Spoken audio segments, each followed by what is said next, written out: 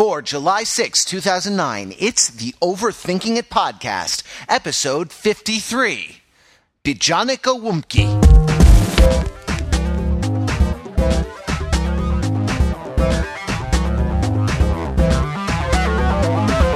Welcome to the Overthinking It podcast, where we subject the popular culture to a level of scrutiny it probably doesn't deserve. As we record this, it's the day after the 4th of July, which I guess makes it the 5th of July. And I am your host, Matthew Rather, joined by a panel of overthinkers. And we have with us tonight, first in alphabetical order of last name, Matthew Belinkie. Hey, it's good to have you back on the show. Good to be back. You've been, I guess, off on overthinking retreat, just watching, Cartoon All-Stars to the Rescue on constant repeat or something. I always overthink things on Sunday night. I just don't want to share it with the world a lot of the time. I guess so, yeah. I should have said, the question is, what is your most archetypal 4th of July fireworks song? I have a feeling I know what yours is going to be, Matt, but go ahead and tell us. I always thought it was interesting that a very sort of stereotypical fireworks song is the 1812 Overture, which, of course, when you think about it, is not only not about the United States, but is about I guess it would be most ironic if it was about communist Russia, but it is in fact about Tsarist Russia. It's about the Russian army's defense of Moscow against Napoleon in 1812. The Battle of Borodino specifically. I'm reading off Wikipedia here. I don't have this memorized, but it's definitely a piece about how great Russia is and not how great the United States is. In fact, a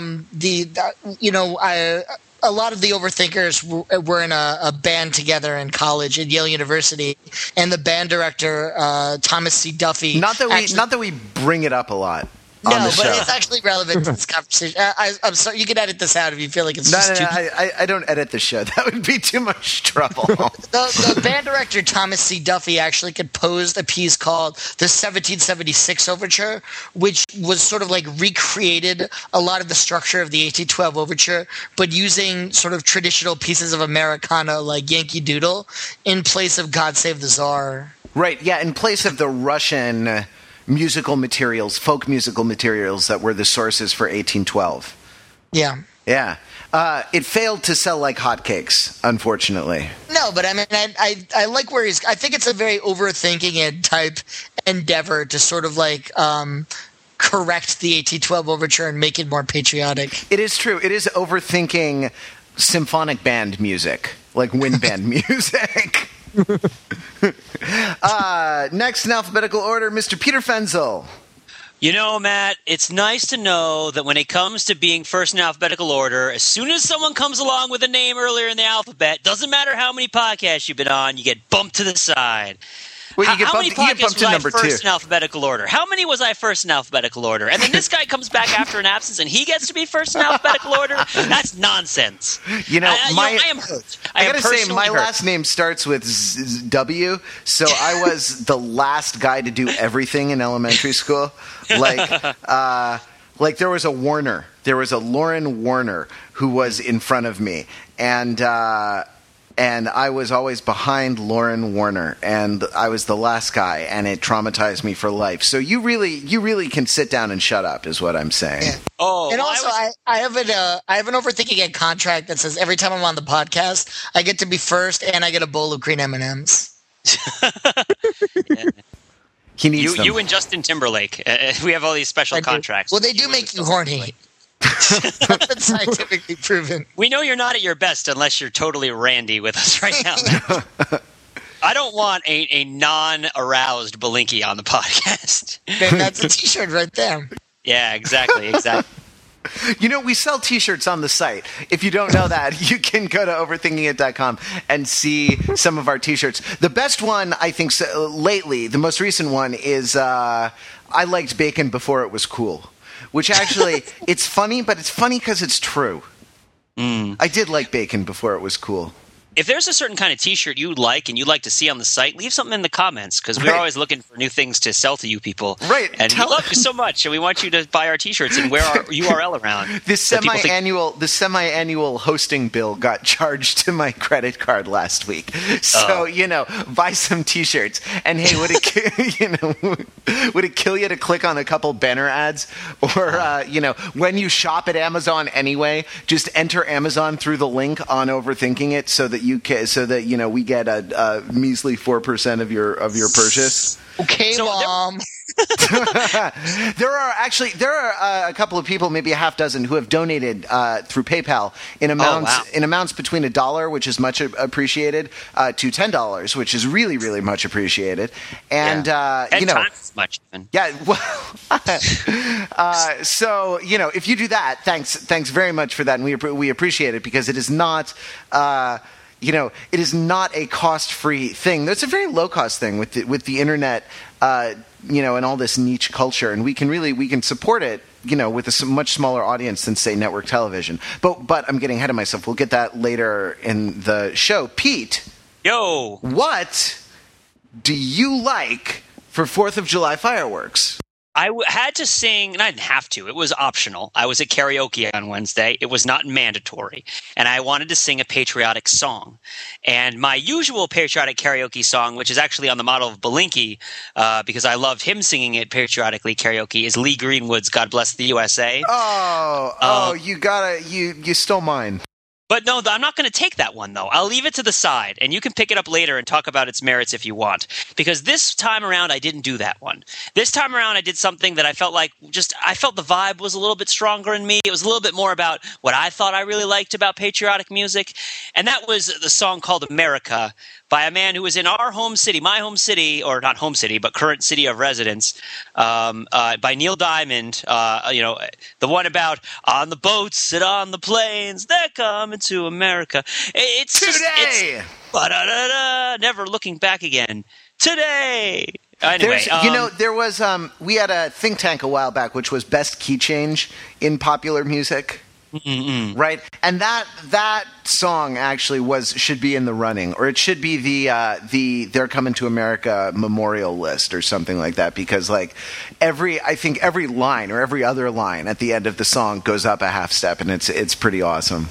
Yeah, it's totally. It's like one of those monuments from an ancient civilization that winds through a hill, and you're not sure how many more steps there are going to be, but you're just following it on faith in the hopes that somehow Neil Diamond is going to lead you to the top of the hill where you'll have a great view of the Aegean Sea or something. So interesting about that song is that it's not just about how great America is in general. It's about immigration and how great a thing immigration is. Yeah, and that's something that when I was a kid, we used to talk up a lot. And maybe it's because I grew up in the New York area, but we all used to study Ellis Island and talk about the immigrant experience. And that was always the thing about the country that I got really jazzed about. And it's something that doesn't get a lot of play these days for a variety of more and less obvious reasons, but something that I'd like to see make a comeback. Well, yeah, so as the West Wing put it, everyone here is from somewhere else, somewhere less free. Yeah, that's also in the Chronicles of Riddick, by the way. Except he says it in the dark. He has a magical power where he's able to say patriotic things in the dark, as opposed to in the light where most people can say them. Man, I watched that the other day. The first 3 quarters of it. I do love that movie. It holds up. Pitch Black. We need to do an entire podcast about the Chronicles of Riddick. Oh, please, let's not. Not joking. Mr. Mark Lee sitting there patiently waiting his turn. Patient. How's everybody doing? Not stomping on his fellow podcasters the way we all are. Because I'm showing you all respect. That's what it's all about. Fresh off the Bolt bus from Washington, D.C.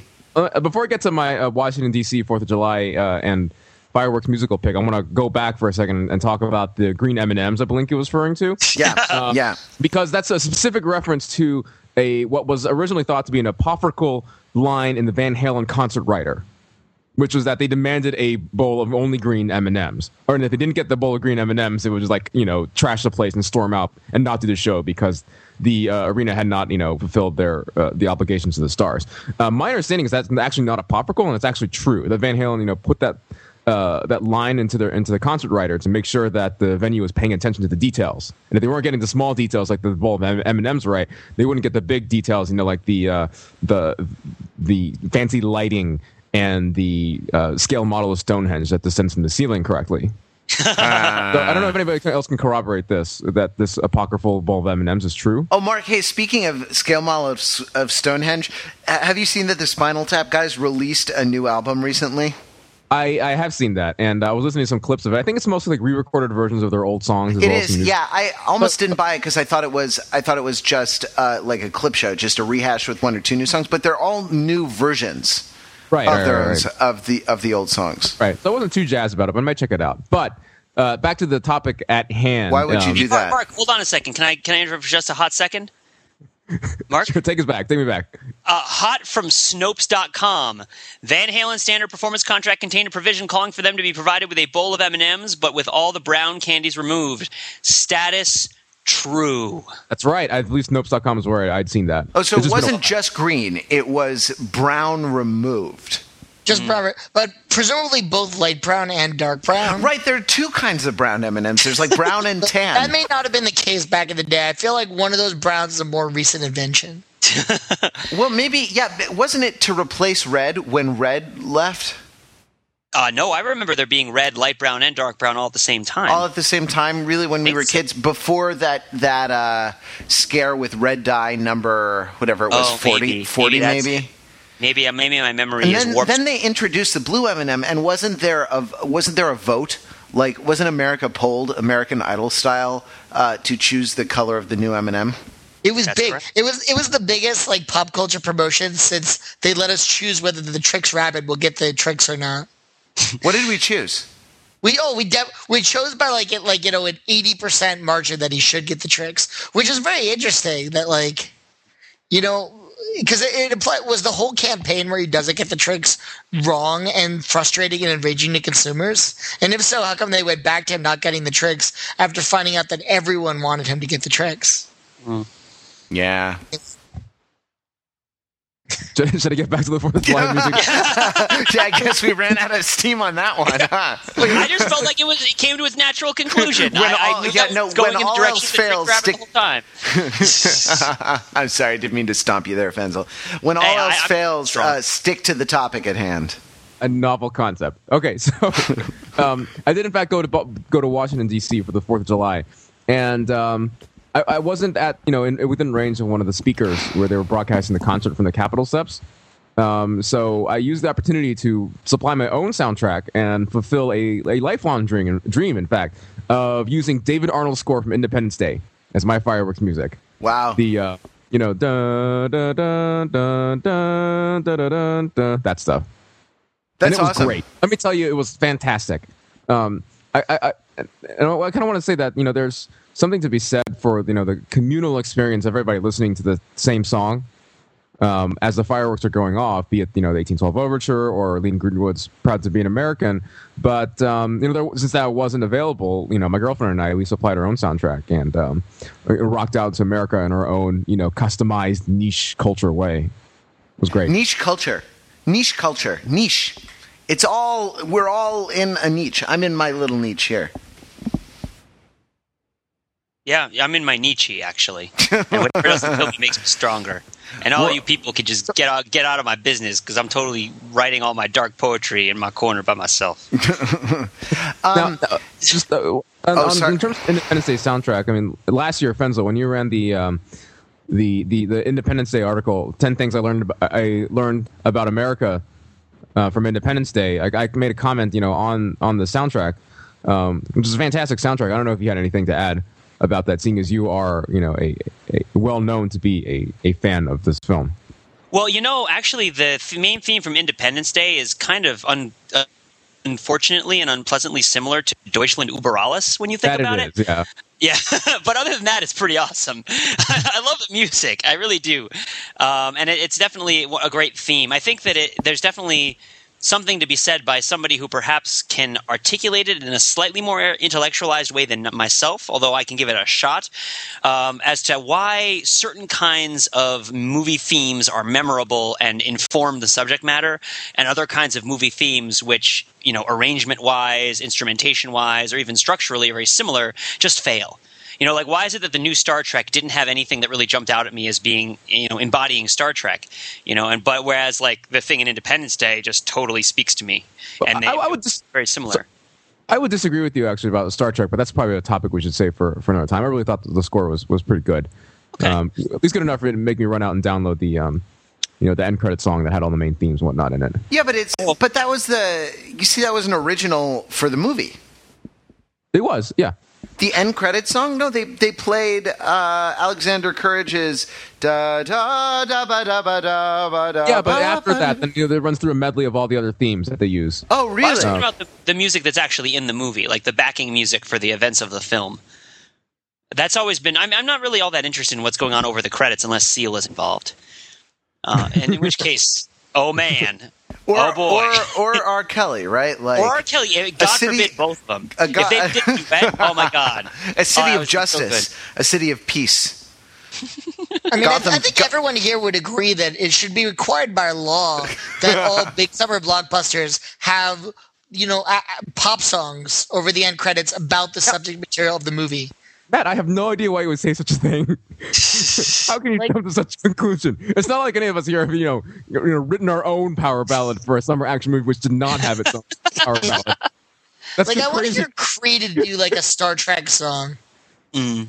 I like that idea a lot because summer movies are all about events, right? Big blockbuster events that we all share, and I think that a pop song is part of the whole land, sea, air approach to getting that stuff done. And it's a shame when they don't do it. It's really it's a lost opportunity, is what it is. Well, it's been going on forever, right? Like. And sometimes, I mean, as Matt pointed out in his article, which I think was our first sort of viral success on Overthinking It, which was 8 hit songs from obscure movies. Like songs like You Light Up My Life from a movie you've never heard of, but you've heard of the song, like, putting a song in a movie like that and then cross-promoting it. But the one in my lifetime that I remember as being the first one was Prince and the first Batman. And the first Batman movie. The Bat Dance? Yeah, but there was a whole record. He put out a whole record. Right. Huh. Yeah, like I remember this one time I had to do sound design for a short series of one acts, and the director really wanted to play the Public Enemy He Got Game song. Do you remember that? It was a collaboration. I forget who sings that song, the There's Something Happening Here song. Oh, that's Buffalo Springfield. Yeah, so it was a collaboration between Public Enemy and Buffalo Springfield, where they did rapping over the something happening here. Yeah, boy, yeah, what it that sort of thing. And it was for the Denzel Washington movie He Got Game. So I went out and I bought the soundtrack, or what I thought was the soundtrack to He Got Game, in the hopes of getting that track so I could play it over one of the pieces. But instead, it was, if I'd read the fine print, He Got Game. The music of Aaron Copland, inspired by the motion picture. I was like, what? So it's a CD of Aaron Copland music with a big picture of Denzel Washington playing basketball on the front, and totally not what I wanted at all. Yeah, like Fanfare of the Common Man, Aaron Copland? Yes. Now, it made me appear so I didn't know that Aaron Copland. Copland had seen that movie. Apparently, he's a big fan, and he made a whole bunch of his own major concert works from 50 years ago. My friend Mr. Google will know about this. You guys talk amongst yourselves. It's possible that the music was used in the movie or something, but as like background music, because I didn't see the movie. But it certainly wasn't the pop single from the movie. Mine, obviously, I gave this away before, is Lee Greenwood's "God Bless the USA." If tomorrow I'd lost the things I'd worked for all my life, and all that I had left was just my children and my wife, I'd still thank my lucky stars that I was living here today, because the flag still stands for freedom, and they can't take that away. Now, Matt, I don't want to spin us off too far in another tangent here, but your take on that song and irony. And your feelings towards it? Oh, yeah. No, I really like that song. I gotta say, right, like, Growing up in Los Angeles, the best fireworks were at Disneyland, but the second best fireworks were at the the second best fireworks were at the Hollywood Bowl on the 4th of July, but the third best fireworks were at the Queen Mary Resort in Long Beach, where the ocean liner had been docked and turned into a resort hotel. And it actually had, next to it, it was the Queen Mary and Spruce Goose hotel resort, and they had Howard Hughes' plane, Hercules, the wooden plane that got called the Spruce Goose, and that name, I guess, stuck because it's more marketable. And so outside the dome where they kept the Spruce Goose, on like weekend nights in the summer, there was a tribute to the red, white, and blue with like singers and dancers and fireworks and stuff like this. And, I was too young to know about jingoism or, too young to be disdainful of the country that gives me the freedom to be disdainful. So I was just totally into it. And that was the first pop song that I don't know if it's a country song, whatever, that I learned the lyrics to as a child of 6 or 7. So it has a special place in my heart, much like Epcot Center, right? Though if you've been to Epcot Center in your 20s, it's extremely boring, right? And there's not a lot there. And what is insulting how they're constantly showing you long advertisements. Right, exactly. And it's all, the sponsorships are a little onerous. But I loved Epcot Center as a young child, and so my love for Epcot Center will endure, though I have in fact learned better in the meantime. And I feel the same way about Lee Greenwood, and I'm proud to be an American, for at least I know I'm free. And I won't forget the men who died who gave that right to me, and I'll gladly stand up next to you and defend her still today. Because there ain't no doubt I love this land. Love this land. God bless the USA. And then like these fireworks would shoot up into the sky. It was awesome. It was a multimedia extravaganza. Or a kind of brainwashing. I don't know. Is there something weird about fireworks being... I guess fireworks, commemorate the explosions of war, of the Revolutionary War, and the... I think fireworks are just cool, and we sort of ascribe meaning to them for the sake of, tying it all together. But, I don't know, I just feel like fireworks are... There's nothing specifically American about them. Well, the Chinese... Making fireworks... The Chinese have been using fireworks for hundreds, not thousands of years. Right? Yeah. I mean, it's... I saw Not Mulan. thousands of years. Not thousands of years. Probably Not hundreds of thousands of years. China hasn't been around for hundreds of thousands of years. He said hundreds, if not thousands. When was gunpowder invented by the Chinese? When did fireworks come about? I'm going to ask the Asian guy. Yeah, no, my good friend Wikipedia. We can just rename this podcast like Three Guys Wikipedia stuff. By the way, I have some information about He Got Game. Yes. The movie is largely scored by the music of Aaron Copland.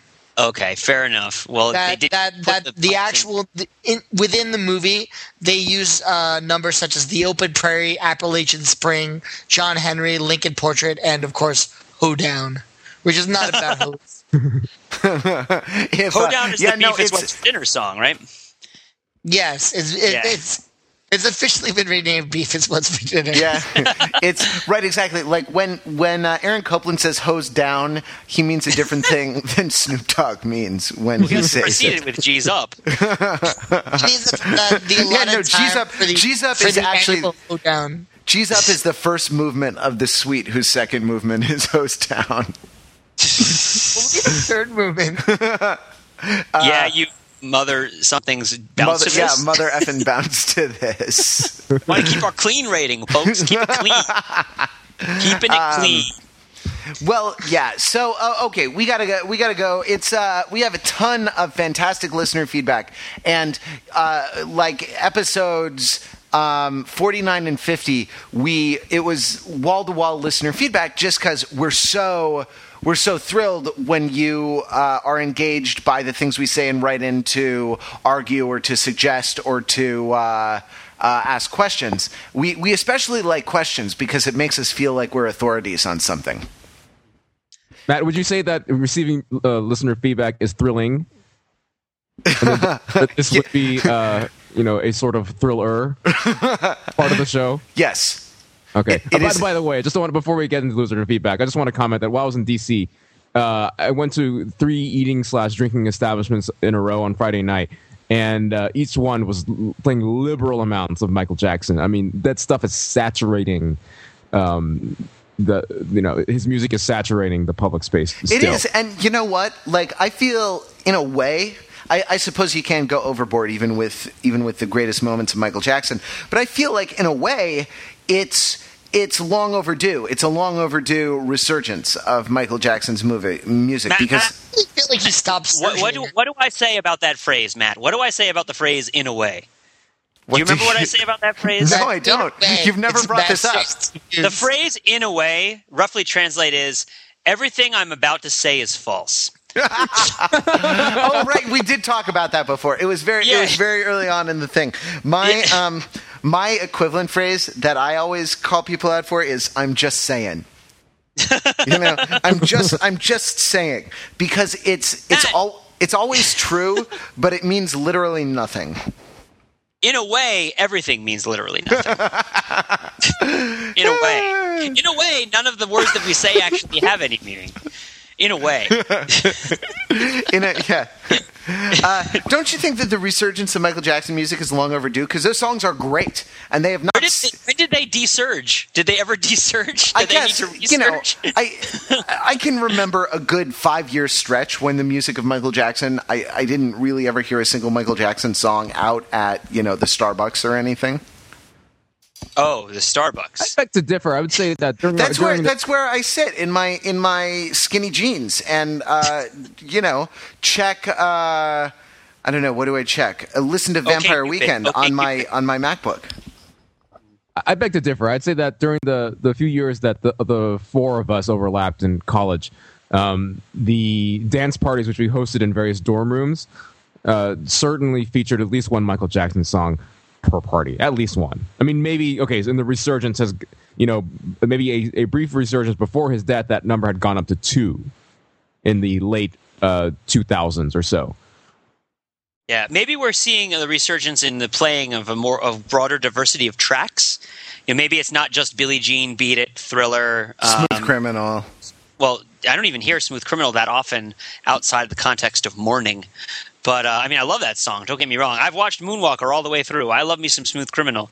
But you hear Man in the Mirror a lot these days. I've heard people playing Wanna Be Starting Something more often. So I guess maybe there is a bit of a resurgence in terms of the diversity of the songs that are being played, right? The body. Okay, fair enough. Right, yeah. No, I'm agreeing with you. I'm disagreeing with you so I can then agree with you and then force you to agree with me.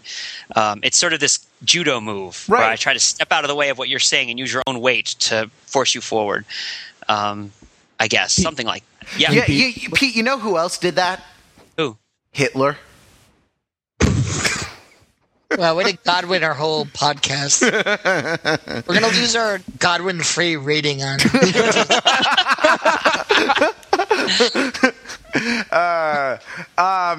All right, Alex from Omaha. Hey, and Alex, by the way, in my epic cross country drive, I think I will be passing right by the. Oh, sorry, I got to interrupt myself. Pete, the point is, I read. Pete is typing things into our back channel, into our chat window back channel.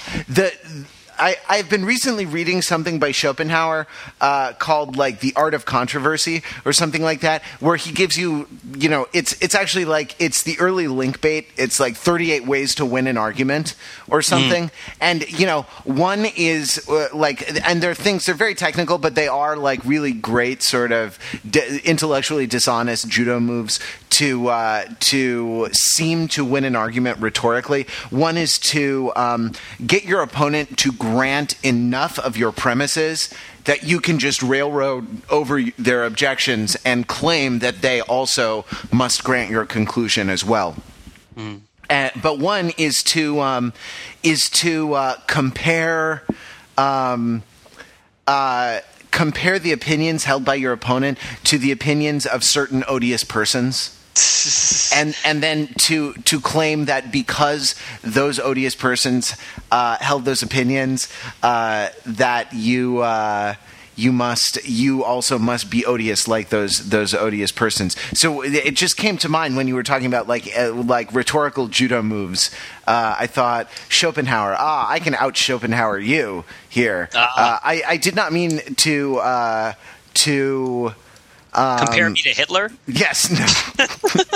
to say that you are in any way Hitler-esque or are anything but a person of the highest character and personal qualities defining a man.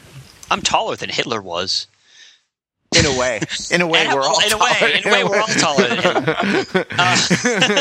In a way, Hitler is the shortest man of all that ever lived. In a way, he was sort of a carnival freak. So Fenzel, I want to be perfectly clear. My considered opinion is that Fenzel is nothing like Hitler. So first, I get bumped out of alphabetical order. Second, I'm compared to Hitler. Third, I'm giving this long apology, which is kind of insulting. What do you got for me? What's coming up next? How else are you going to hit me over the head with a 2x4 today? What's the folding chair that's coming at my face? What's the worst thing that made compared to Hitler? I don't know. You could say bad things about my family, but please don't do that because some of them are probably listening to the podcast. No, they're great. We love your family. They listen to the podcast. Anyone who listens to the podcast is okay in my book. Excellent. Wiedersehen, Pete's family. Donka Shane for listening to the podcast. No, that's Neil Diamond right there, bringing it full circle.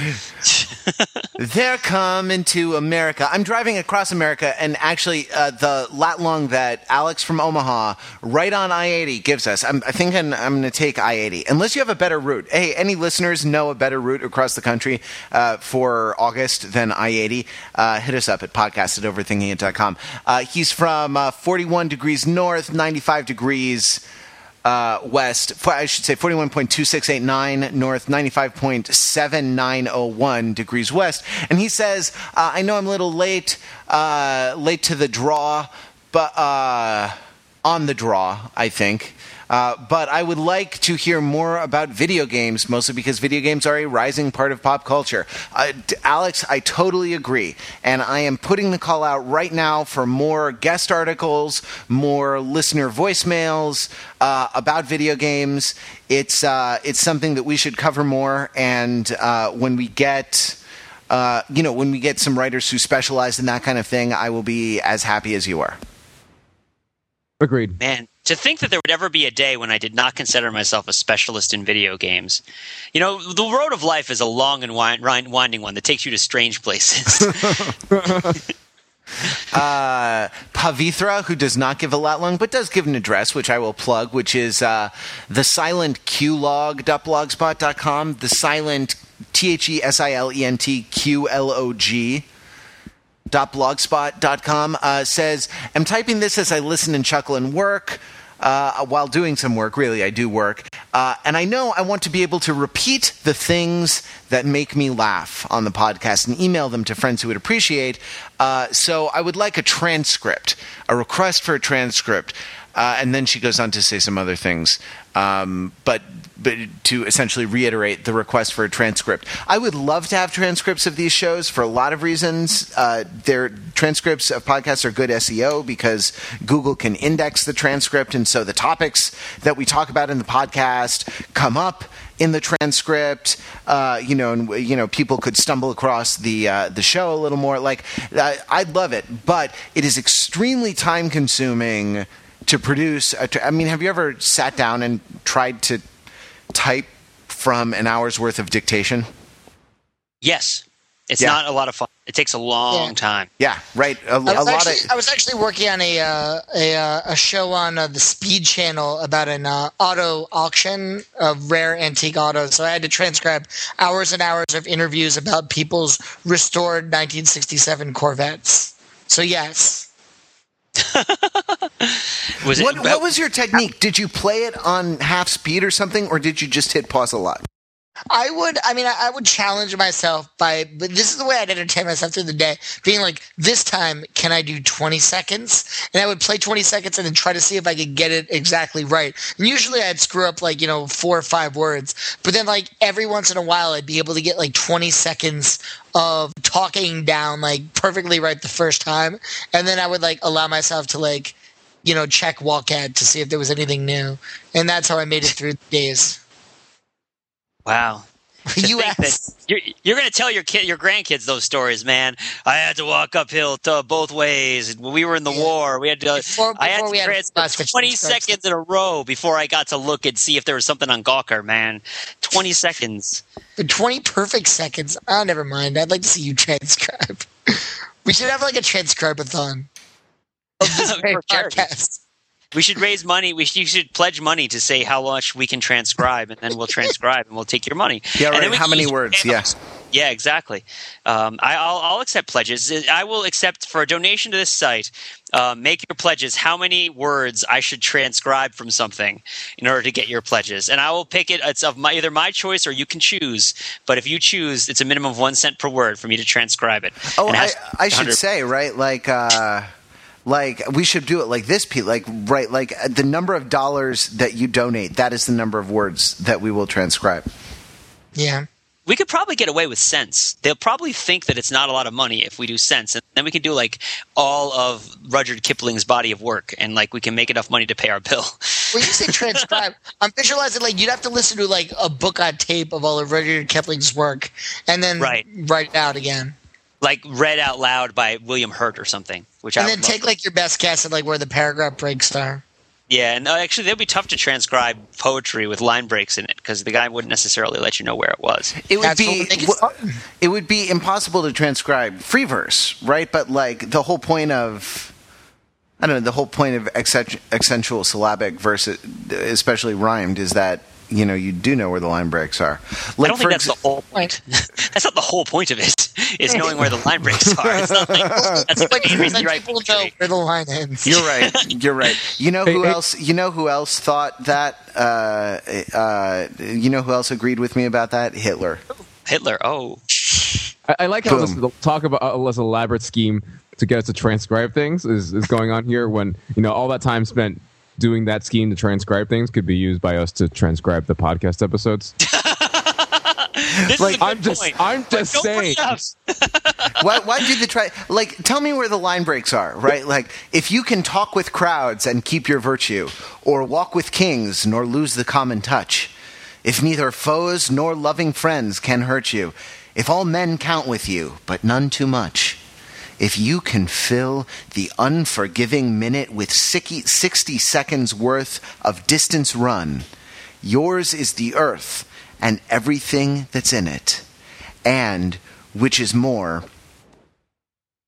And that was 100 words because that was 100 words, so I have to stop there. Who is that, by the way?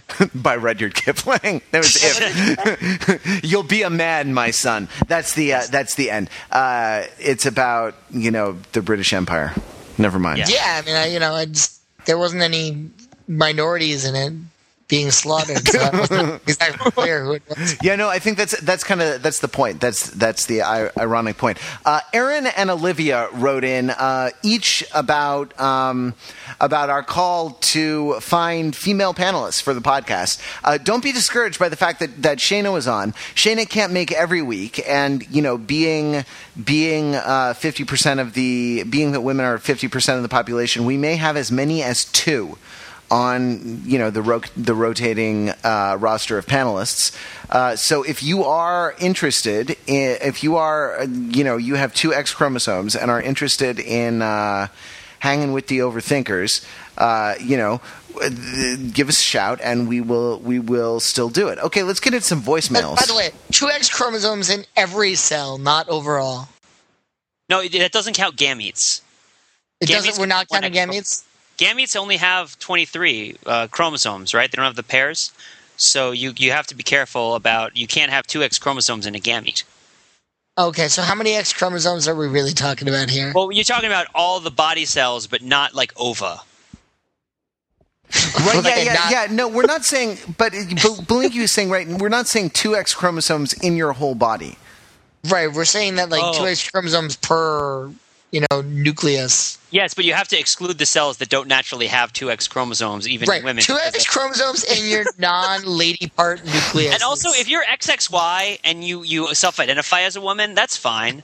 I mean, I think... No, you come in to talk about that.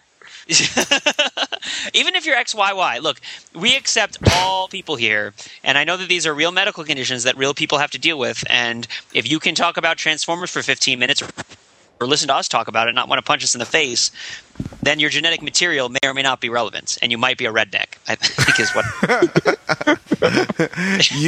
You might be an overthinker. Yeah. If you mow your lawn and you find a Last Starfighter DVD, you might, Hey, the talking about 2 X chromosomes makes you want to dose Ekis.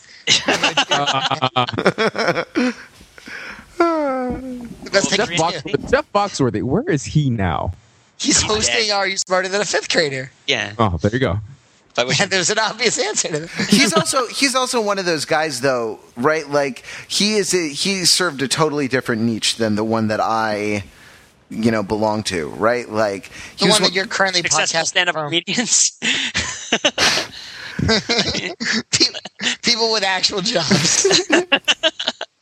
You really? Oh, I'm sorry. I feel like I really hurt your feelings before, Pete, when I said you were like Hitler and stuff. Look, I try to have a gag every podcast. Well, if you said I was like Jeff Foxworthy, I would have taken it as a compliment. But being like Hitler is probably an insult. Unless you're talking about my mustache trimming skills, in which case you would be saying I was precise, if poorly timed. Or, or being a painter they both or something. have actually amazing mustaches. That's true. If you do a good job trimming your mustache, you might be Jeff Foxworthy or Hitler. Are there any others that fill that category? If you're maybe smarter than a 5th grader, but maybe not, you might be Jeff Foxworthy or Hitler. Or Val Kilmer from Tombstone. Yeah. Let's go to a voicemail. Yeah, let's do that. We've been talking about niche culture. Let's go to a voicemail. It's been an hour. Hello, Matt. My name's Harry, and I'm calling you from latitude 51 degrees, 25.7 minutes north, and longitude 0 degrees, 7.5 minutes west, London, in fact. So my question for the overthinkers is, given the current trend towards niche culture, with things like journalism and music becoming ever more targeted towards audiences, and groups of people defining themselves by that culture, how far down this road do you think movies will go, given they already separate themselves into genres and so such? Well, I'm a big fan of the site and the podcast. Good luck in the future, and overthink away. Goodbye. Okay, can I jump thank you very first? much. That was, by the way, that was not degrees. I don't know if everyone picked that out. I just love the British. Yeah, what do you think? Oh, sure. I think a lot of this the niche, these creation of various media niches has a lot to do with the democratization of distribution.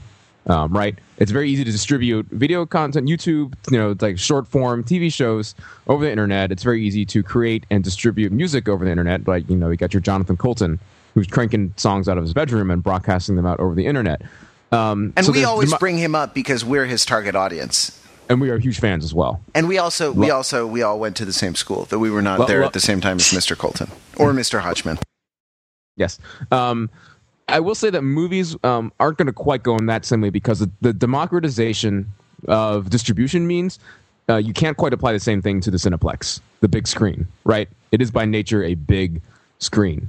And there's a communal event type thing associated with seeing a movie, which you can't quite easily replicate as easily as you can, distributing a song across the internet. So I will say that movie making has been democratized a little bit, right? With the technology and the ease of making a movie and distributing it in certain ways, but it's never going to quite put a dent and make a fundamental change into the big feature film type thing of a major studio. And I mean, a part of it is that movies although they become a lot cheaper in the last 10 years, I think digital filmmaking has really made it possible to produce movies at a budget which, wasn't realistic, ever before. It's still an order of magnitude more expensive than like recording an album, with GarageBand. And so that I think because the barrier for entry is harder, you need investors, you need, you need to appeal to a broader audience because reaching the niche isn't necessarily going to pay for all your special effects or, color processing or whatever it is that costs so much money. Hey, as the producer of the 2008 Best Providence film in the Providence, Rhode Island 48-hour film festival, can I speak on this topic? Please do. The niche production of movies. I think that there's a bit of a semantic trap here, which is that you can get to a point where you've devolved the production of this thing and you've shrunk it down enough that you can make it niche, but at that point, at some point between point A and point B, it stops being formally called a movie, right? Like, what's really the formal difference between movie and television? I think that this question... Television's better a lot recently? Yeah, it's just totally better or worse, right? That's the only difference, is one is better than the other. No, I mean, it's just the difference between movie and television is the method of distribution. But, I mean, there are certain formal differences that are informed by the method of distribution. But when you're talking about sort of, moving pictures, there's a lot of leeway in terms of the creation and distribution of moving pictures where the same thing might change and come at you from a different direction, but it's going to have a different name because it looks a little bit different or because of the changes that you made to it. I mean, there already is YouTube, and there's already regional and local film festivals. I mean, it is out there. It already is. Niche culture on the minute level already exists, and it's just a matter of legitimizing it. Not that you need to legitimize it, but whether we choose to treat it as professional, whether it qualifies as professional, and when it qualifies as professional. And I think that's really the difference. Is the two differences are, well, you can niche it all you want, but at some point you're going to stop calling it a movie just because movie kind of is defined as not niche. And secondly, it already is there. Everything is already happening. All culture is local. But we have this designation for this sort of pervasive national culture that we're deliberately excluding a lot of things from. And we have to recognize what we're excluding and that it exists. And if you want to legitimize it, there's a lot of locally made movies that are really good.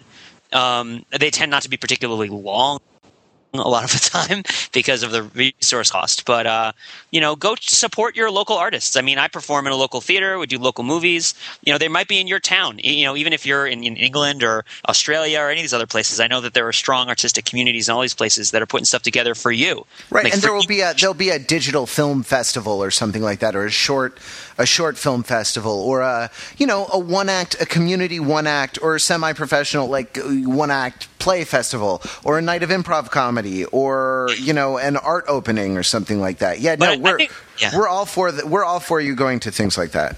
But I think the big question is, when are movie studios going to start making a different version of Transformers for different age groups or for different parts of the country, right? In a way, though, they already do make different versions of these things, right? It's just that the idea is to funnel you into the movies, right? There are these viral video promos. Like there was one with the computer-generated Megan Fox. I think that was an official thing with Transformers. Then there's also there's a Transformers video game, which speaks to a mass video game audience, but that still is a niche audience compared to the audience for theatrical motion pictures. And and on these things, who's really good at it actually in television is Showtime, where they do. They do series ancillary series for their pay cable series and release them on YouTube and their own purpose-built websites and and things like this. So it's something that the big players, the big moneyed players, the corporate studio players are getting into this game. They're, I think they're not doing it well because part of the thing about internet video is that it has a lot of it has grown up from the grassroots, and so it's about community membership as much as it is about the particular form of the work. So so you can't. I mean, as a Showtime, you can't just put a bunch of videos on YouTube. You gotta build a community around it somehow. But I think that it is. You will see. I think you will see things. You will see fiction film. I mean, you will see sort of stories, filmed entertainment that is narrative, that is targeted at a specific audience using the tools of digital filmmaking, which are orders of magnitude less expensive than the tools of so-called traditional filmmaking. And that, with that, because it's so much less expensive, you can get by with a much smaller audience, and so you can speak to a smaller thing. I think also, though, like we're at the cusp of a revolution in video, right? Where we're going to start using video because we can all make it now, and we can all move it around a lot easier than it used to be to make it and move it around. So that a lot of what we do now in text or even in audio, like this podcast, we're going to start doing in video eventually. Or not even eventually. Like we're going to start doing in video within the next. Sorry? 5 minutes. 5 minutes. Well, no, this show is not going to be video anytime soon. It just, it does add a whole layer of complexity. But but I would absolutely, like, if we lived in the same city, I would be pushing that on Sunday nights we get together in a place and do a video show, just because that's the way it's going. I heard Alex Lindsay of the Pixel Core, who's a guy who does a lot of podcasts on the Twit Network and on the Pixel Core Network. So, someone say when you look at the bookstore, right, which is a mature market. Hundreds and hundreds of years of books being made. You get like 75% nonfiction, 25% fiction. And when you look at video, you get pretty much the opposite in the way we consume video. 75% fiction, 25% news or nonfiction, and that's gonna reverse over time, and there's a huge opportunity. Which is not to say that every movie will become a documentary, but it is to say that when we use video, like the instruction manual will be on video, and the newspaper will be on video, and the I don't know what else. What else do we do? The billboards will be video, and the I don't know. Sorry, I feel like I'm off on a rant. Did we answer about niche culture? I guess to kind of address, one other thing that Pete was starting to get at, and I think he dropped off. We're going to get him back soon. We'll get him back. Is that there's a kind of an equity thing here, right? Which is that an independently produced, like the Jonathan Coulton song, which is totally independently produced, can exist kind of as an equal member of my iPod playlist. Right, I will shuffle from a Led Zeppelin song to the Jonathan Coulton song, and they kind of stand on equal footing, right? Yeah.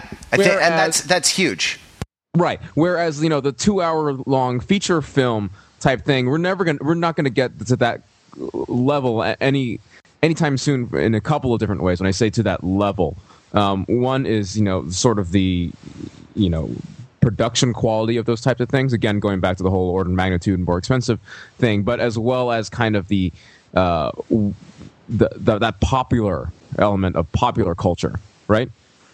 Whereas it's easy for thousands if not millions of people to have heard of Jonathan Coulton and be fans of it, but the sort of independent niche film thing. Yes, 2-hour independent documentaries are filmed and released all the time, but they're seen by so few people at these independent film festivals and things like that we were just talking about, that they don't quite constitute that same sort of what's the word I'm looking for, critical mass to get that sort of pop culture thing that another type of indie that the indie music type thing is able to do.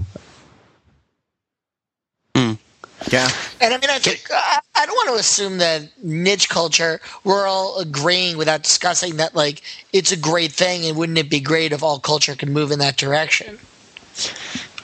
No, it's more that isn't it great that there is this new alternative and that it becomes possible to make economically sustainable entertainment products for a much smaller audience. Right. Hey, can I make one more comment on the subject? Yeah, I'm glad we got you back. What's up? Yes, sir. So there's a great piece, and this is from 1960 in the Harvard Business Review, and I read it recently, a classic Harvard Business Review article called Marketing Myopia by a guy named Theodore Levitt. And the main thrust of this article, which I think is really important to thinking about this question, is that companies get fixated on thinking about what they make as what their business is. Like, we are a car company, we make cars. But as the demands of the customer change, making your cars for cheaper or making your cars better is not necessarily going to keep you in business. And becoming fixated and defining your business by your product is a mistake. And the way that you should define your business is the need of the customer that you're filling. So I think one of the reasons why we run into this sort of semantic difficulty talking about movies, which I was talking about before, is that we're defining movies as the product that is produced by the Hollywood studios, not the demand for that product that's in the popular consumer base. So I think the real question is this popular consumer base going to demand something that's more sort of locally produced and locally distributed, not necessarily whether the studios are going to find it in their interest to do it. And I think that the answer to that question is partially yes, and that it's being served by other means, and that it's why YouTube, is owned by Google, right, not by Paramount. You know what I mean? It's like a different distribute. Other companies are doing that business because the movies refuse to define themselves in that way. Yeah. So read that article, though. It's a good article, Marketing Myopia by Theodore Levitt. You can find it at dallascap.com and a bunch of other places. Just Google it, and it's a good read. Excellent. Hey, let's go on to another one. Dan from Canada writes in. This is Dan from the frozen wasteland, his words not mine, of Ontario, Canada. I can be found at 43 degrees 58 minutes north and 78 degrees 10 minutes west. And he's going to he wants to keep it brief, so he's going to limit himself to a statement, an observation, and a question. The statement is that you guys are totally awesome. It's thoroughly refreshing to find a website where interesting, intelligent, articulate people discuss things logically, reasonably, and frankly, hilariously. Well, thank you very much, Dan. It's thoroughly refreshing to find an audience for the kind of ridiculousness that we want to take very, very seriously. Next, the observation. Every time Parrott says anything, I have to do a double take because he sounds very much like Jamie Hyneman from Mythbusters. It's uncanny. And finally, the question, given your obvious love for and depth of knowledge about popular culture, have any of you heard or played the web browser game Kingdom of Loathing? Because apparently Dan found out about the Overthinking It podcast from someone mentioning it on the Kingdom of Loathing podcast. So, hey, Mr. Kingdom of Loathing, you're not named here, the creator owner. Hey, write in, say hi. Let's cross promote here. And that is all. That's all pretty much from Dan from Canada. Kingdom of Loathing. Matt, you said you heard of it, right?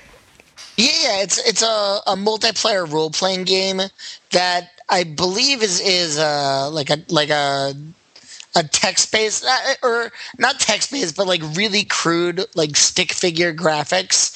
So it's like a parody of World of Warcraft, basically. But the gist is that you actually do play it. Like, you actually have an account. You create a character. There are various character classes, which are sort of parodies of real character classes, and you do sort of collect gold pieces and buy items and whatnot.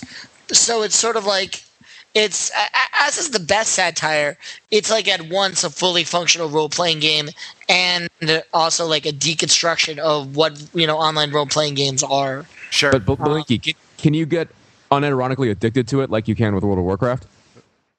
I don't know. I'm not. I've been fascinated by online role-playing games, to tell you the truth, and I've sort of avoided getting into them just because, like, I don't have the time to, kill like 5,000 wolves. So I have enough money to like afford that like sword that allows me. Why do you get money for killing a wolf? Well, I don't know, because maybe they're eating the crops or the livestock. The wolf is not carrying money. How do you think the wolf takes the bus? It's a world of Warcraft. I don't know how this world works. Actually, I'm looking at the website now. It's actually really fantastic. The Kingdom of Loathing and the stick figure holding a sword in one hand and a martini glass in the other. And the tagline is, "The adventurer is you." No, an adventurer is you. An adventurer. Oh, right. God, I'm not even getting the joke. Oh, and they have T-shirts. We should start playing. Oh yeah, we should start playing this. That's awesome. Wow, pop culture recommendation: Kingdom of Loathing. So, listeners and readers, if you notice that there's a lack of articles and podcasts on the site, it's because we've all gotten sucked into playing Kingdom of Loathing. And you can blame Dan from Canada for that. There's only one of them, sure. So moving we'll on. know where Hey, I'm great with we have this is like international day. Everywhere around the world, they're listening to Overthinking It. Today! Doo-doo-doo. Amy from Germany writes, "Hello. While I'm not... And we mentioned... this is Amy who we mentioned, I think, a couple episodes ago. She says, while I'm not a service member risking my security clearance to email you from a secure location in a combat zone, I am the spouse of a service member currently serving in Iraq. My lat long is 49.75 degrees north, 11.99 degrees east, and that is in Germany. And Amy is a devotee of Night Court, which is, always a winner in my book, writes in and listens to the podcast while her husband is on a tour of duty in Iraq. And her husband, whose name I believe is also Matt, says hi, and actually when we mentioned them a while ago, and actually pledged to send an Overthinking It care package to the people at FOB Caldwell, Forward Operations Base, Caldwell Operating Base, near Kirkuk. And we are actually assembling it. Some things have been purchased. More things are being purchased. We shouldn't give away what we're sending, right? We should leave some things up to surprise. Yeah. But suffice it to say, it will be a multimedia extravaganza, but it will only include one food group, which is jerky. And so actually we mentioned them, and apparently Amy called when she got her. I'm actually really honored that you what must be an extremely limited phone conversation with your spouse there in Iraq, that you spent some time talking about us, but Matt from Iraq dictates this. Hello from Iraq. Want to first thank you for giving Amy, me, and the soldiers here a shout out. It means the world to the men that you're giving us a little airtime. What's more is that you want to put together a care package. I know Pete mentioned the knockoff DVDs we get from the Iraqis.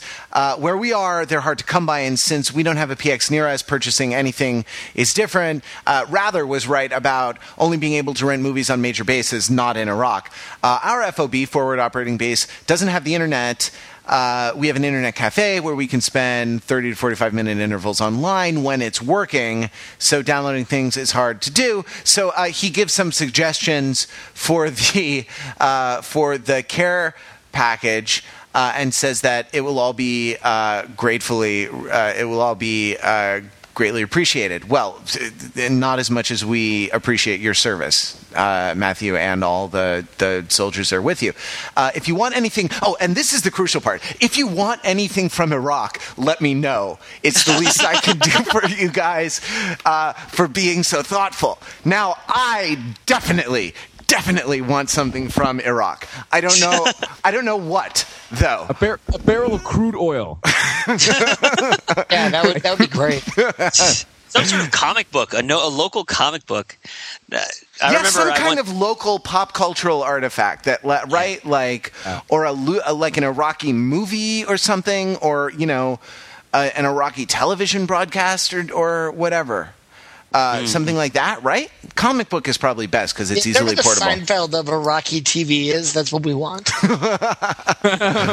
What's the deal with jihad? I don't know. Somebody improve that. right? Like, I guess, like, asking for weapons that you've confiscated from That would be bad. Don't enemy do that. soldiers. Okay. Do that. That's great. Or like a piece of, like a souvenir, like a piece of one of Saddam's palaces or something, like a tile that you've shipped out of one of Saddam's. One of those crazy fantasy portraits of a naked chicken, a dragon that he had all over his house. Or like a recreation of it on a cocktail napkin. Yes, with no, a pen. we do not encourage looting. We do not encourage looting, but we're working on your care package, absolutely, and we will send it to you certainly before I move because that's going to take up all my time for a while. Anyway, so this is what we never got to from Amy. She actually asked a pop culture question. In the spirit of your last podcast, I have a little feminist topic to bring to the table. I present to the panel the topic of the buddy comedy. There's been a surge of movies like this, kind of bromance. She means also, like, I think we call this bromances also, right? Predominantly geared towards the male perspective. The Hangover, I Love You Man, hilarious, raunchy, sometimes hilarious, raunchy. Why are there no female buddy comedies? And she gives a bunch of suggestions, but let's just leave it at the question: why no female buddy comedies? Well, I think I just sort of saw one today on the Bolt bus coming back from to New York, and that would be Sisterhood of the Traveling Pants, both 1 and 2. I should know that they did choose to play the second installment of it on the bus today, which is a great insult to those of us who hadn't seen the first one. Thanks a lot, Bolt Bus. Yeah, but anyway, spoiler alert. Yeah, that is an example, I would say, of a female buddy comic.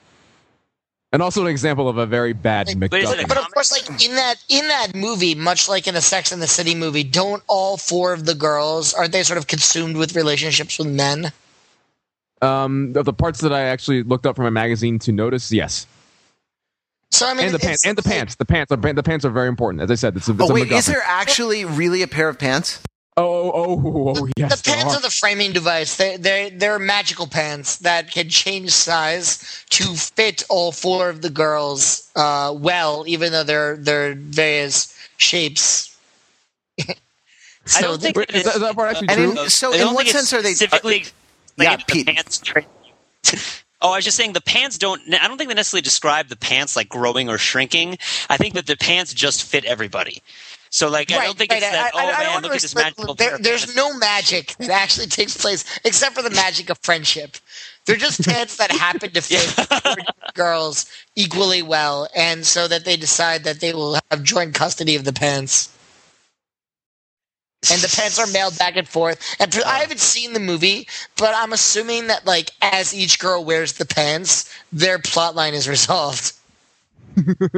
Well, I'll also say that buddy comedies with guys in them are often fixated on relationships with women, and just as frequently as buddy comedies with women are fixated on relationships with men. Right, and the woman is... The Hangover is all about a bachelor party. Yeah, and the woman... the woman I love is... you, man, he's getting married. I mean, Wedding Crashers is a pretty good one. Well, right, and in all of these cases, the woman is simultaneously this sort of longed-for object, but also a real threat to a real threat to the bonds among the men, to the bromance. Yeah. So, like, I'm thinking of like Jason Biggs and Saving Silverman. That was the one I was just thinking of. Yeah, where it's good. I like that. Exactly. Where it's Silverman is being saved from what? Yes. From a bad marriage. I think, right? Right, from the hot girl from Studio 60. Oh, really? Yeah, it's Amanda Peet is the girl that he needs to be saved from. But it's like, right, like, so, there are these, well, yeah, I mean, I guess the women in these things, I'm thinking of now, like, of School of Rock, where Sarah Silverman, no relation to Saving Silverman, plays the shrewish wife who is finally put in her place when Jack Black and what's his name established the School of Rock. But then there's like the Jason Segel one. What was it? Forgetting Sarah Marshall. Right, that there is both the kind of clingy, needy woman, but then there's Mila Kunis, Mila, I believe. Mila Kunis. I'm just going to say that to give it some authority. Who is cool, but she's cool because in certain respects she's like one of the guys. So wait, I was breaking this down before the podcast. I'm going to break it down again. Right. Because here's the thing. They're looking at it backwards. You shouldn't be looking for a female version of a male buddy comedy, because male buddy comedies are already the male version of romantic comedies. They're pretty much exactly the same. You know, you've got the two people, and you know that they're supposed to be together, but there's always something awkward, and they're not going to get along at first, and there's always something else that the person could do, but then they have to realize, oh, this is the person I should be with the whole time, but then it doesn't work out, and then there's a problem, and they have to get back together. Like, it is beat for beat a lot of the time. Buddy comedies are designed to be romantic comedies, and one of the most confounding facts of writing in Hollywood, as I've read in multiple sources, is that women go to see man movies, but men don't go to see women movies unless they go with women. So you try to figure out ways to trick dudes to go to chick movies. And one of the ways you do that is the buddy comedy, which is the same thing as like Four Weddings and a Funeral, not Four Weddings and a Funeral, as like the same thing as, I'm trying to think of, I was going to name check some random Hugh Grant romantic comedy, but as far as I'm concerned, they're all the same. It's the same thing. Notting Hill. What? Notting Hill, right? What is Notting Hill about? About a boy, maybe. Julia Roberts is a celebrity and he's not, and can it work?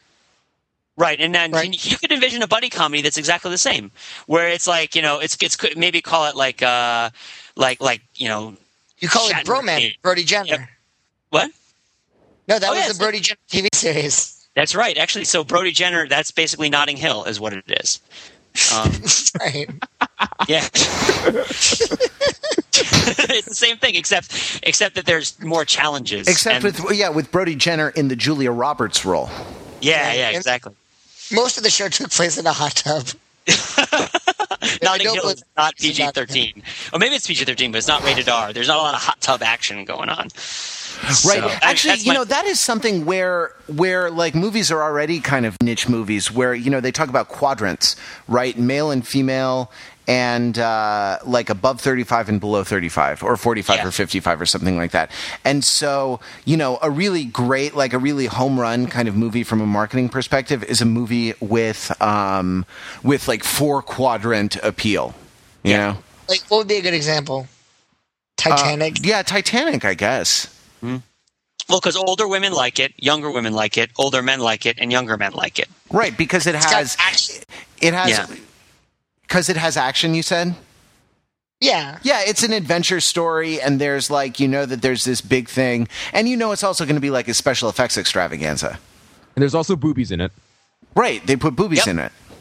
Yep. Think about all the guys who went to see that movie just to see Kate Winslet's chest. I guarantee you it was a big number. Big number. I'm raising my hand right now. You can't tell. I'm glad it's your hand. Thank you very much. I'm Googling Kate Winslet's chest right now. So she's married. You shouldn't be Googling it like that. It's that dude, that director, that guy that I don't like. McGee? No, Sam Mendes, but yes. Sam Mendes, yeah. You don't like, yeah. You know who else didn't like Sam Mendes? Who? Hitler. All right,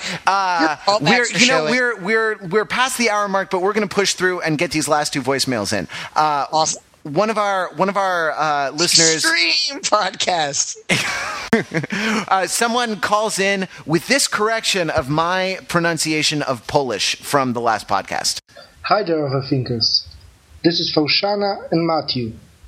We talked about Polish food last week.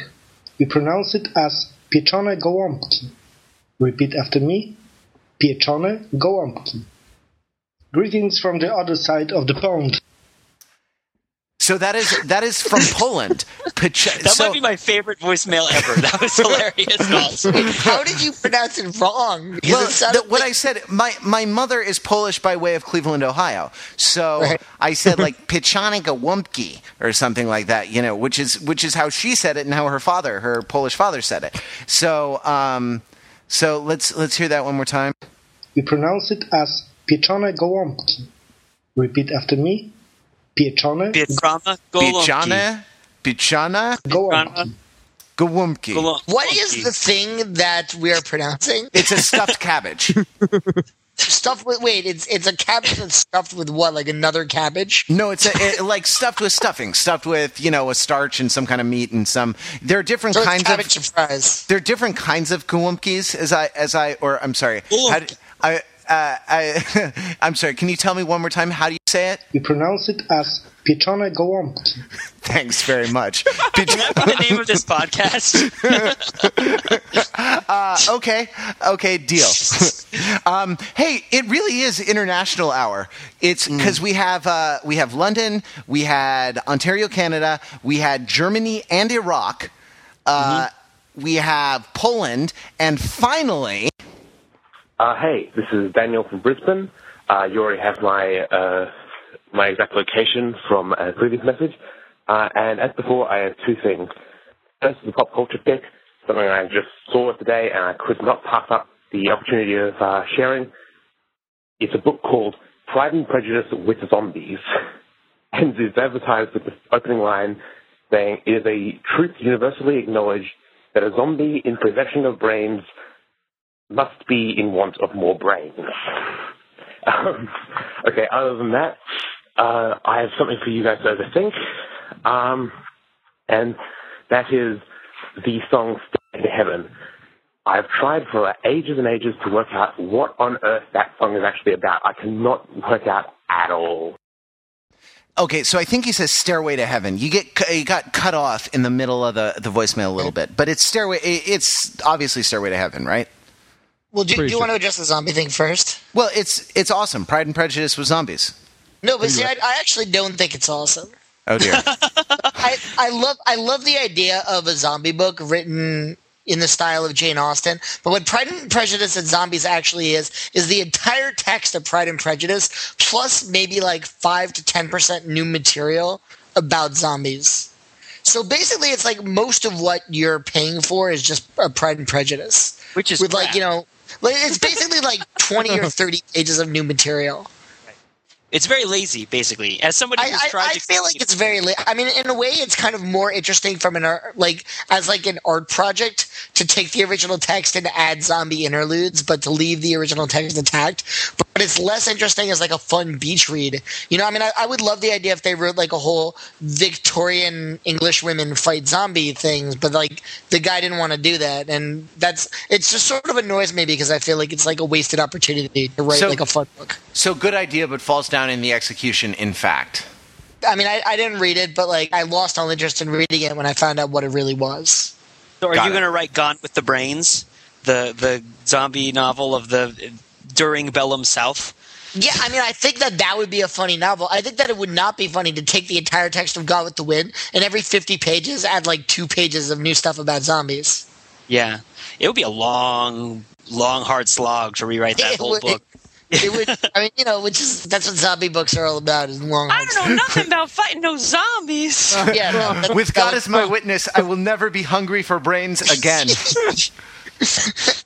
All right, let's go out. Let's go out on interpretations of. And he says this is mostly. Oh, you know what? We didn't play the second half of the call where he says that this is mostly for Mark Lee. And I love that, among the audience of our podcast, I love that they know, the stuff that we're into, right? Yeah, I don't know if you noticed this, but someone replied me on Twitter. Well, I keep posting pictures of like me packing up my apartment. So, I have my whole library in boxes stacked up in the basement, and I posted a picture of that on Twitter. And someone replied me on Twitter, and it was like, well, I hope all of those boxes are filled with copies of Paradise Lost. And it's like, yes, absolutely. They know I'm an insufferable snob. Even strangers know I am an insufferable snob. So I just want to respond to that quickly. First of all, I'm honored and flattered that that you would consider me capable of taking down the lyrics of "Stairway to Heaven." If I had to guess, probably that comes from the massive deconstruction of the lyrics of Chinese Democracy that I did a while back, and some other of the entries of the musical Talmud that myself and other writers have contributed to. But I was thinking about, it's kind of a logical thing, right? At first, it may seem like it's a logical thing to try to overthink the lyrics of "Stairway to Heaven," but in some ways, it's almost like I shy away from it a little bit. When thinking about the different types of songs that we've deconstructed, it kind of gets back to this whole credo of overthinking it, right? Which is subjecting the popular culture to a level of scrutiny it probably doesn't deserve, right? In other words, like something like the lyrics of "Don't Stop Believin'," or which is kind of a throwaway '80s pop song, or "Chinese Democracy," which is Axl Rose's overwrought self-aggrandizing work. Those aren't worth a whole lot of scrutiny. But "Stairway to Heaven" is a solid gold classic, and people have been trying to get at the meaning of these lyrics for decades. And somehow that's like kind of subjecting a work of popular culture to a level of scrutiny it probably does deserve. That's kind of my initial thought of that. It's like, ooh, Stairway, ooh, can't touch that. It's almost like, deconstruct Godfather, ooh, can't do that. I don't know. I mean, I think it's sort of it predicts the current financial crisis that's ravaging the globe. Because I don't know, I really have to look at it line by line, but there's a lady who's sure all that glitters is gold, and she's buying a Stairway to Heaven. It's about somebody who thinks that she's accumulating wealth, but in fact there's the implication that like it's all just a sham, it's all just a mirage. Oh, okay, I'll take that ball and run with it. Yeah. After I just said that I was afraid of touching this, because we get to the end of the climactic part of the end, and as we wind on down the road, our shadow's taller than our soul. Now, I don't think I've ever heard a better description of over leveraging than that. Right? That's shadow's true. taller than our soul. Clearly, she's some sort of post-repeal of Glass-Steagall financial institution. No, it makes sense. Because if there's a bustle in your hedgerow, you shouldn't be alarmed. You should just buy some derivatives to hedge your position in your hedgerow. And then and there are two paths you can go by, but because you've hedged your position, you're protected against the volatility. Right, exactly. Right, that's right. And then so there walks a lady we all know who shines white light and wants to show how everything still turns to gold. And right, if it's about Wall Street wants to be bullish. They're looking for they're looking for optimism. They're looking, and I think what Led Zeppelin is telling us is that it's going to be a long, slow recovery, and that we shouldn't get too optimistic. But there is. Oh, yeah. No, you go, Pete. I was saying the Piper is either Alan Greenspan or Jim Cramer, but I can't figure out which one he is. There's a hopeful message, I think, at last, because it's and if you listen very hard, the tune will come to you at last when all are one and one is all. To be a rock and not to roll. To be a rock and not to roll. Right? It's about. Communism, right? Well, when no, all are one and one is all. They're saying that like capitalism is evil and needs to be done away with entirely. No, it's actually the instructions as to how to service your 1968 Ford Charger, which isn't even a real kind of car. I'm sure I screwed that up. But there's a sign on the wall. But you need to be sure that when you're pulling out the dipstick to check the oil levels, that there's a songbird that's singing. Do you want to actually seriously approach this for a second, or no? I thought this was it. I thought this. Oh no! Yeah. Are we not seriously? Okay. I think my thought is that "Stairway to Heaven" is pretty much a rehashing of "Sailing to Byzantium" by W.B. Yeats, and it's a discussion of the sort of angst associated with the inevitable march of time and aging, and the feeling of age and of the loss of age, juxtaposed against a goldenness that's associated with permanence, right? It's the tension between somebody who feels like the world is passing and the idea that you can make something or buy something or have something of value that's permanent, and that there's a sort of a sad, sick feeling to that. Right.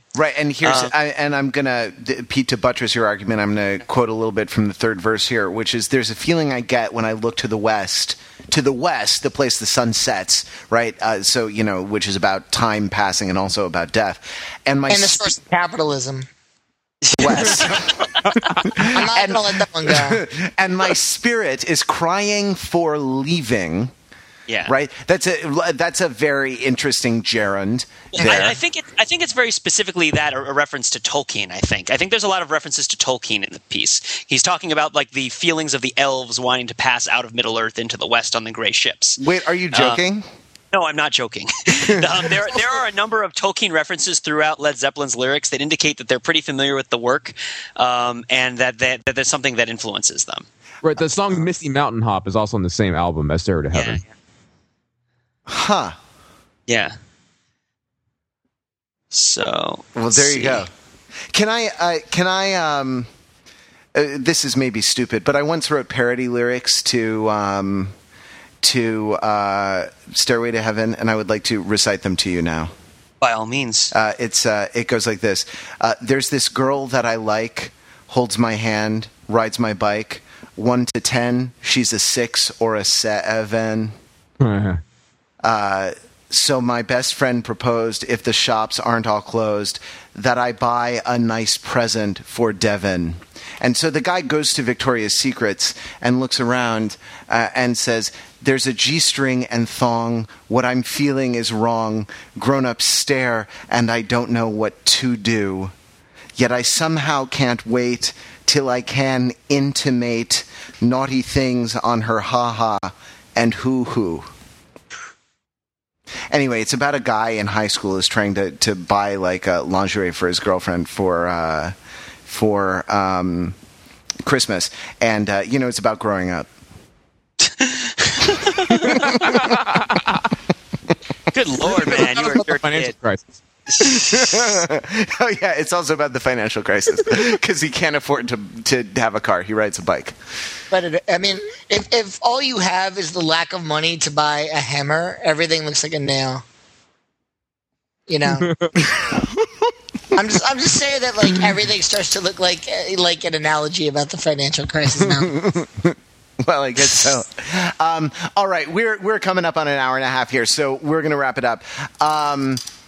Yes, so we are just going to wrap it up there. But if you have heard anything or you want to be one of these awesome listeners who sends us feedback, you can do it in a number of ways. You can leave a comment on the show notes. You can use the contact form on the site.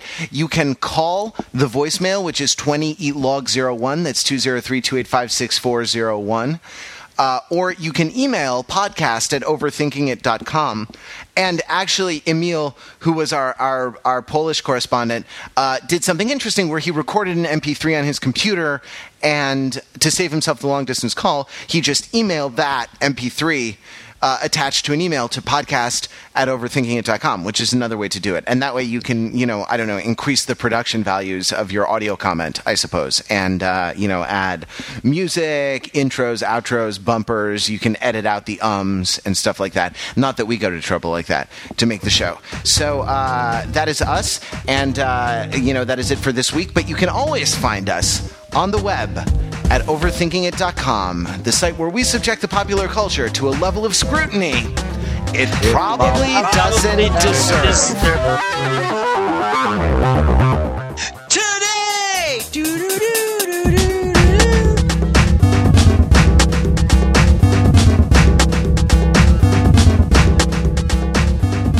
Pete, I just want you to know you're nothing like Hitler.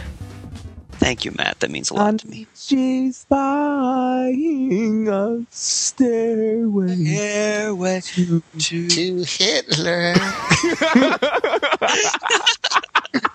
I'm sorry.